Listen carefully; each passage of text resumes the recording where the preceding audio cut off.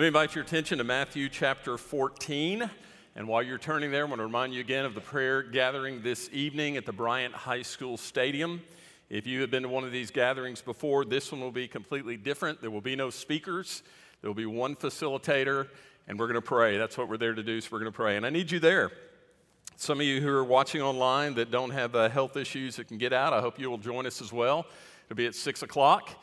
We'll be warm. You may want to bring a bottle of water or something like that just to be sure you don't get overheated. But I sure hope to see you there this evening at the stadium at Bryant High School. Well, this summer we've been looking at encounters with Jesus, looking at the lives of some of those he touched, and then learning more about him and more about how we should respond to him in our own relationship with him. And this morning is going to be the final encounter here in Matthew 14, verses 22 through 33. I want us to look at this passage from two different angles or two different focuses. First of all, we're going to look at this passage and focusing on our Lord. What does this encounter tell us about him? And if you're here this morning and you're in a difficult time, I think what we learned this morning will be a great encouragement to you. And then secondly, we'll kind of shift focus or put the camera on the disciples and specifically on Peter as we examine our own faith and our own responsiveness to the calling of the Lord. Well, let's start in Matthew 14. Let's start with verses 22 through 24.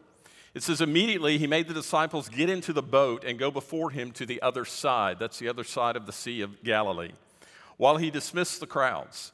After he had dismissed the crowds, he went up on the mountain by himself to pray. When evening came, he was there alone, but the boat by this time was a long way from the land, beaten by the waves, for the wind was against them. Now, if you look at the section immediately preceding what we just read in verse 22, you'll see that Jesus had just fed the 5,000. Actually, closer to 25 or 30,000 when you added women and children. That's enough people to completely fill this room over 15 times. 25 to 30,000 people he'd fed. Now, after such a high moment as you can imagine that was, why would Jesus be in such a hurry to depart? Well, Jesus' ministry had been growing. It had been gaining in popularity for 2 years. People had been healed. Demons had been cast out. People had seen that. People had heard that. Jesus taught with authority like they had never seen before. And now he fed them, all of them, with his bare hands. Well, in John's account of this miraculous feeding, which is found in the 6th chapter of the Gospel of John, John tells us that the people got together. His ministry had been growing and building, and now this happens. They got together, and they determined that they were going to make him king, and they would do it by force if necessary. If he wasn't willing, they would do whatever it took to make him king. Why? Because they wanted a king who would lead a revolt against the Romans and overthrow or throw off that Roman oppression. They wanted a king who could heal them and feed them and make life easier for them. In fact, in John's account, he tells us that the next morning, the crowd showed up on the other side of the Sea of Galilee.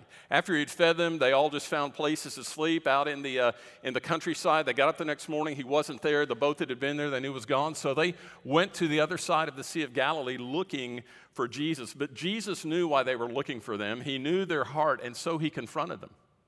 And Jesus basically said to them, you didn't come find me because you're concerned about the kingdom of God. You just wanted another meal. So here's the only meal that you're going to get from me. You'll have to eat my flesh and drink my blood. What?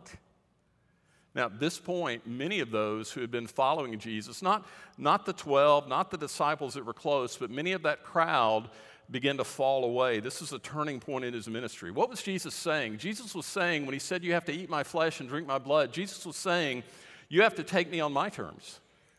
You have to take all of me.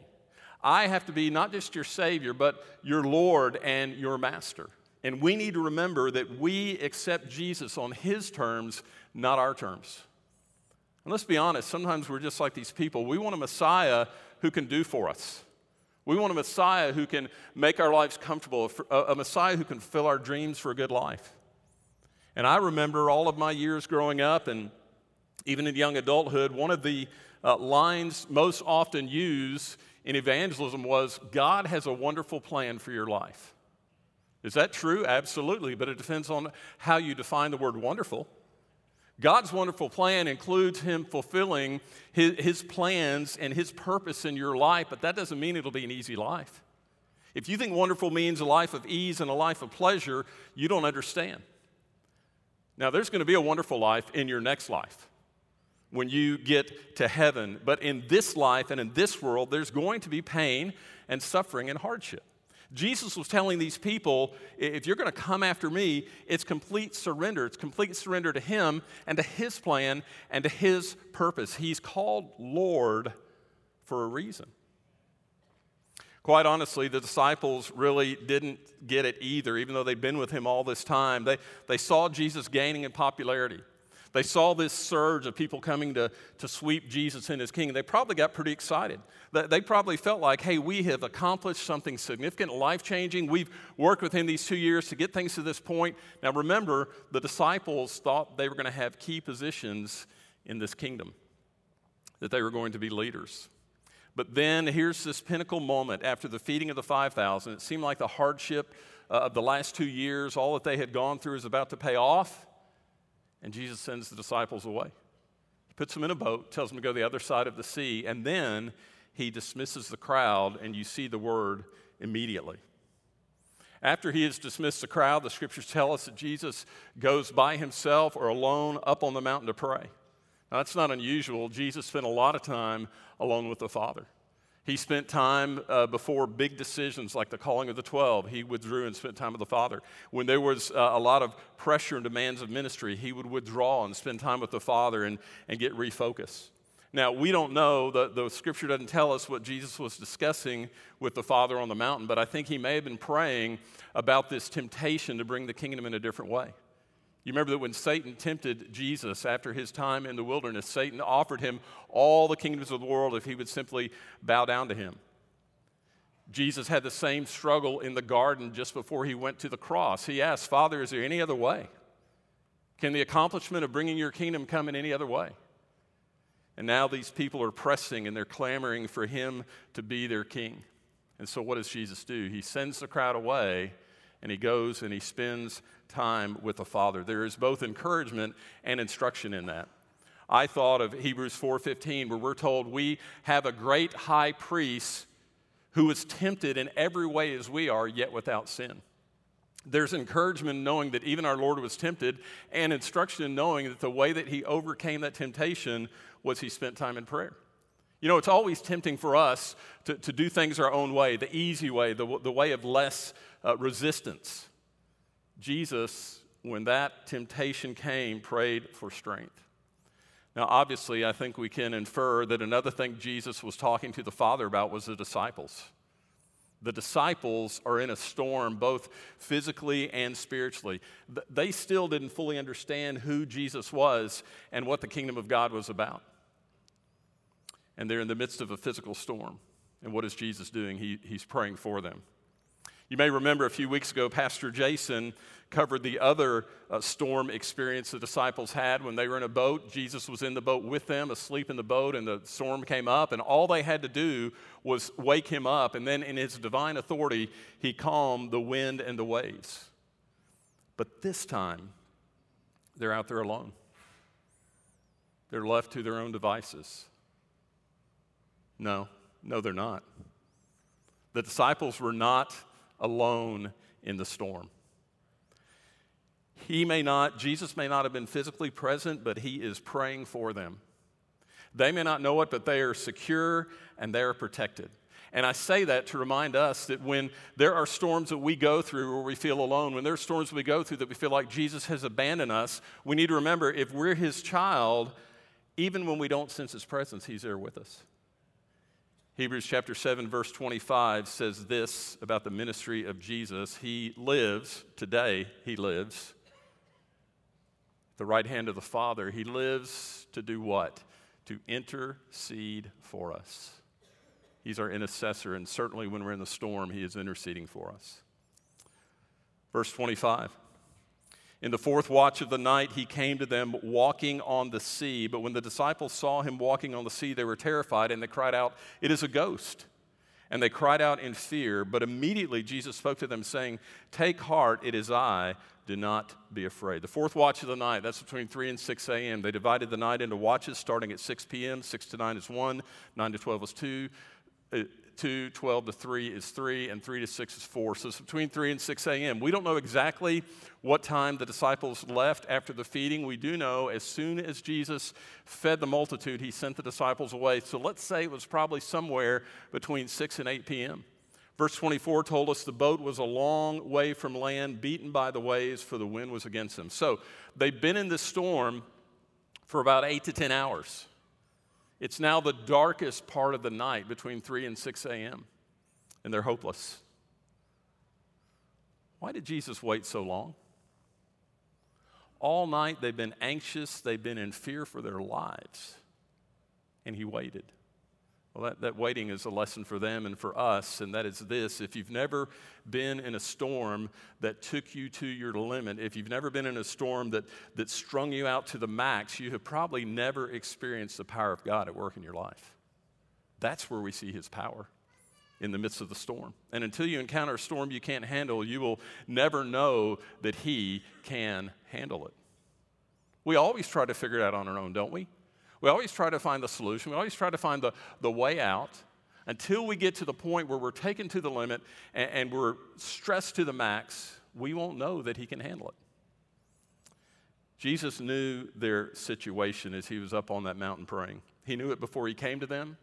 He knew it when he was on the mountain. He could have stopped the storm from the mountain. He could have kept the storm from ever developing. But see, the storm was in God's plan and purpose. Sometimes the storm in our lives is part of God's plan and God's purpose. The disciples came to the point where they recognized their limit.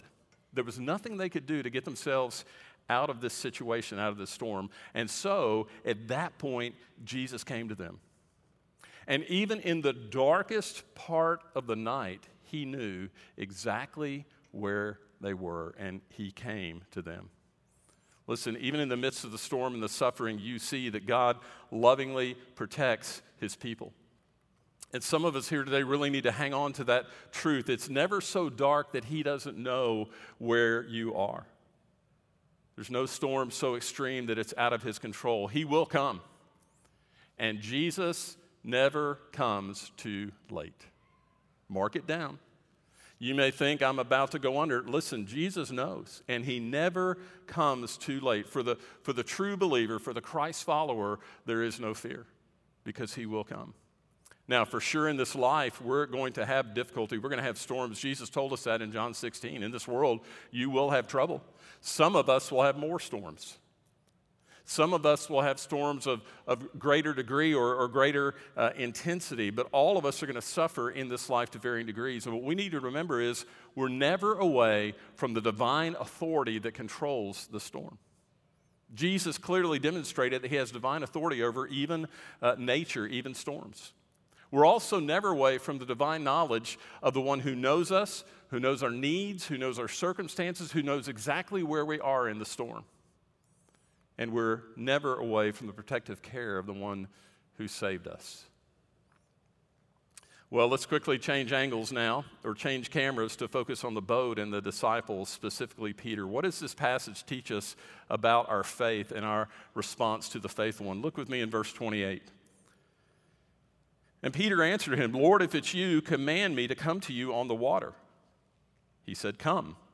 So Peter got out of the boat and walked on the water and came to Jesus. But when he saw the wind, he was afraid, and beginning to sink, he cried out, "Lord, save me." Jesus immediately reached out his hand, took hold of him, saying to him, "Oh, you of little faith, why did you doubt?"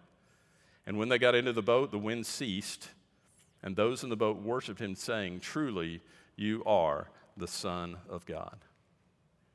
Peter experienced the powerful presence of Jesus because he was willing to take a leap of faith, to get out of the boat. The only place of safety at that point, to get out of the boat in the midst of the storm. And when I think about those who are in the boat, I think the rest of the disciples symbolize most of us as believers. Play it safe. Make sure we stay in a place where we're secure. We say we believe in the power of God. We say we believe that he can do the miraculous, even the impossible. But we're not sure he can do it through us. And we don't want to get out of the safety of the boat.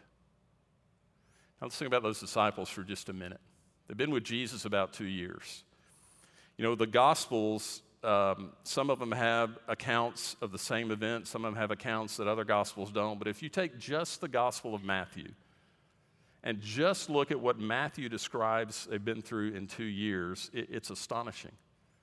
In chapter 4, it says that Jesus was healing every disease and sickness of many people, probably hundreds. He was healing the paralyzed. He was healing or casting out demons. In chapter 8, he healed one with leprosy. He healed the centurion's servant. He healed Peter's mother-in-law. After that happened, many people flooded to that house, and he healed many, many people of their physical diseases and of demon possession. He calmed the storm, the other storm that the disciples were in with him. Healed 2 demon-possessed men. Chapter 9, he heals a paralytic. He raises a dead girl. He heals a sick woman. He heals 2 blind men. He heals a demon-possessed mute man. Chapter 12, he heals a demon-possessed man who's blind and mute. And then chapter 14, the feeding of the 5,000.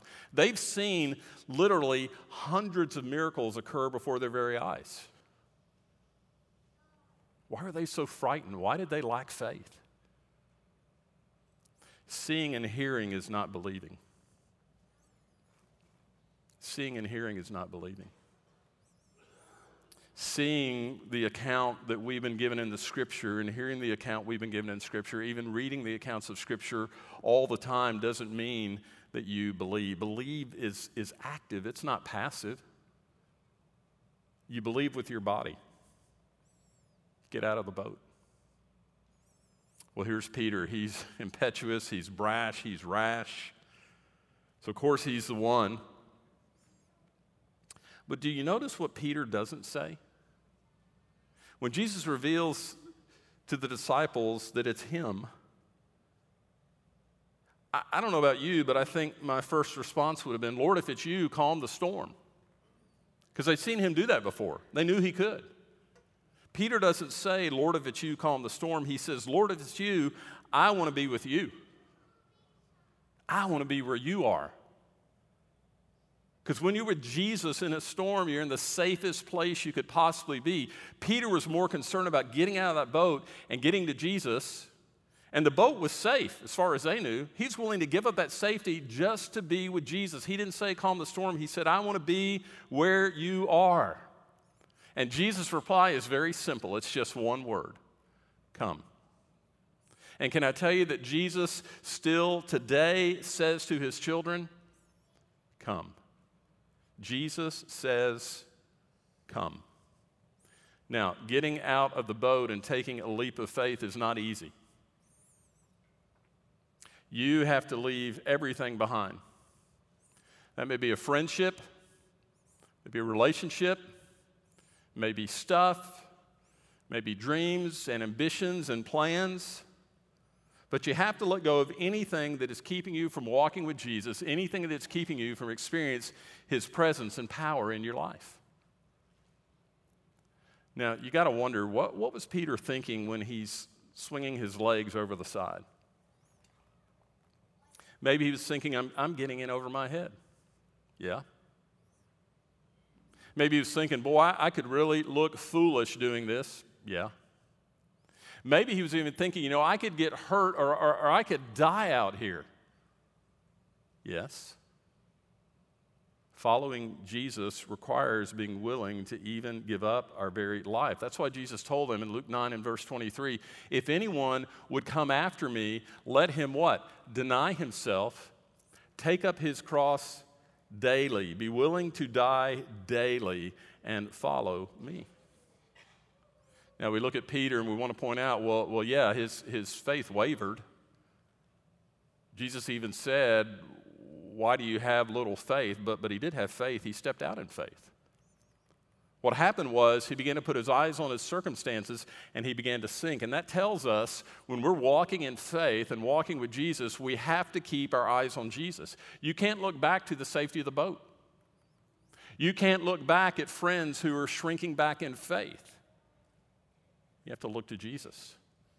Keep your eyes on Jesus. Peter was never the same.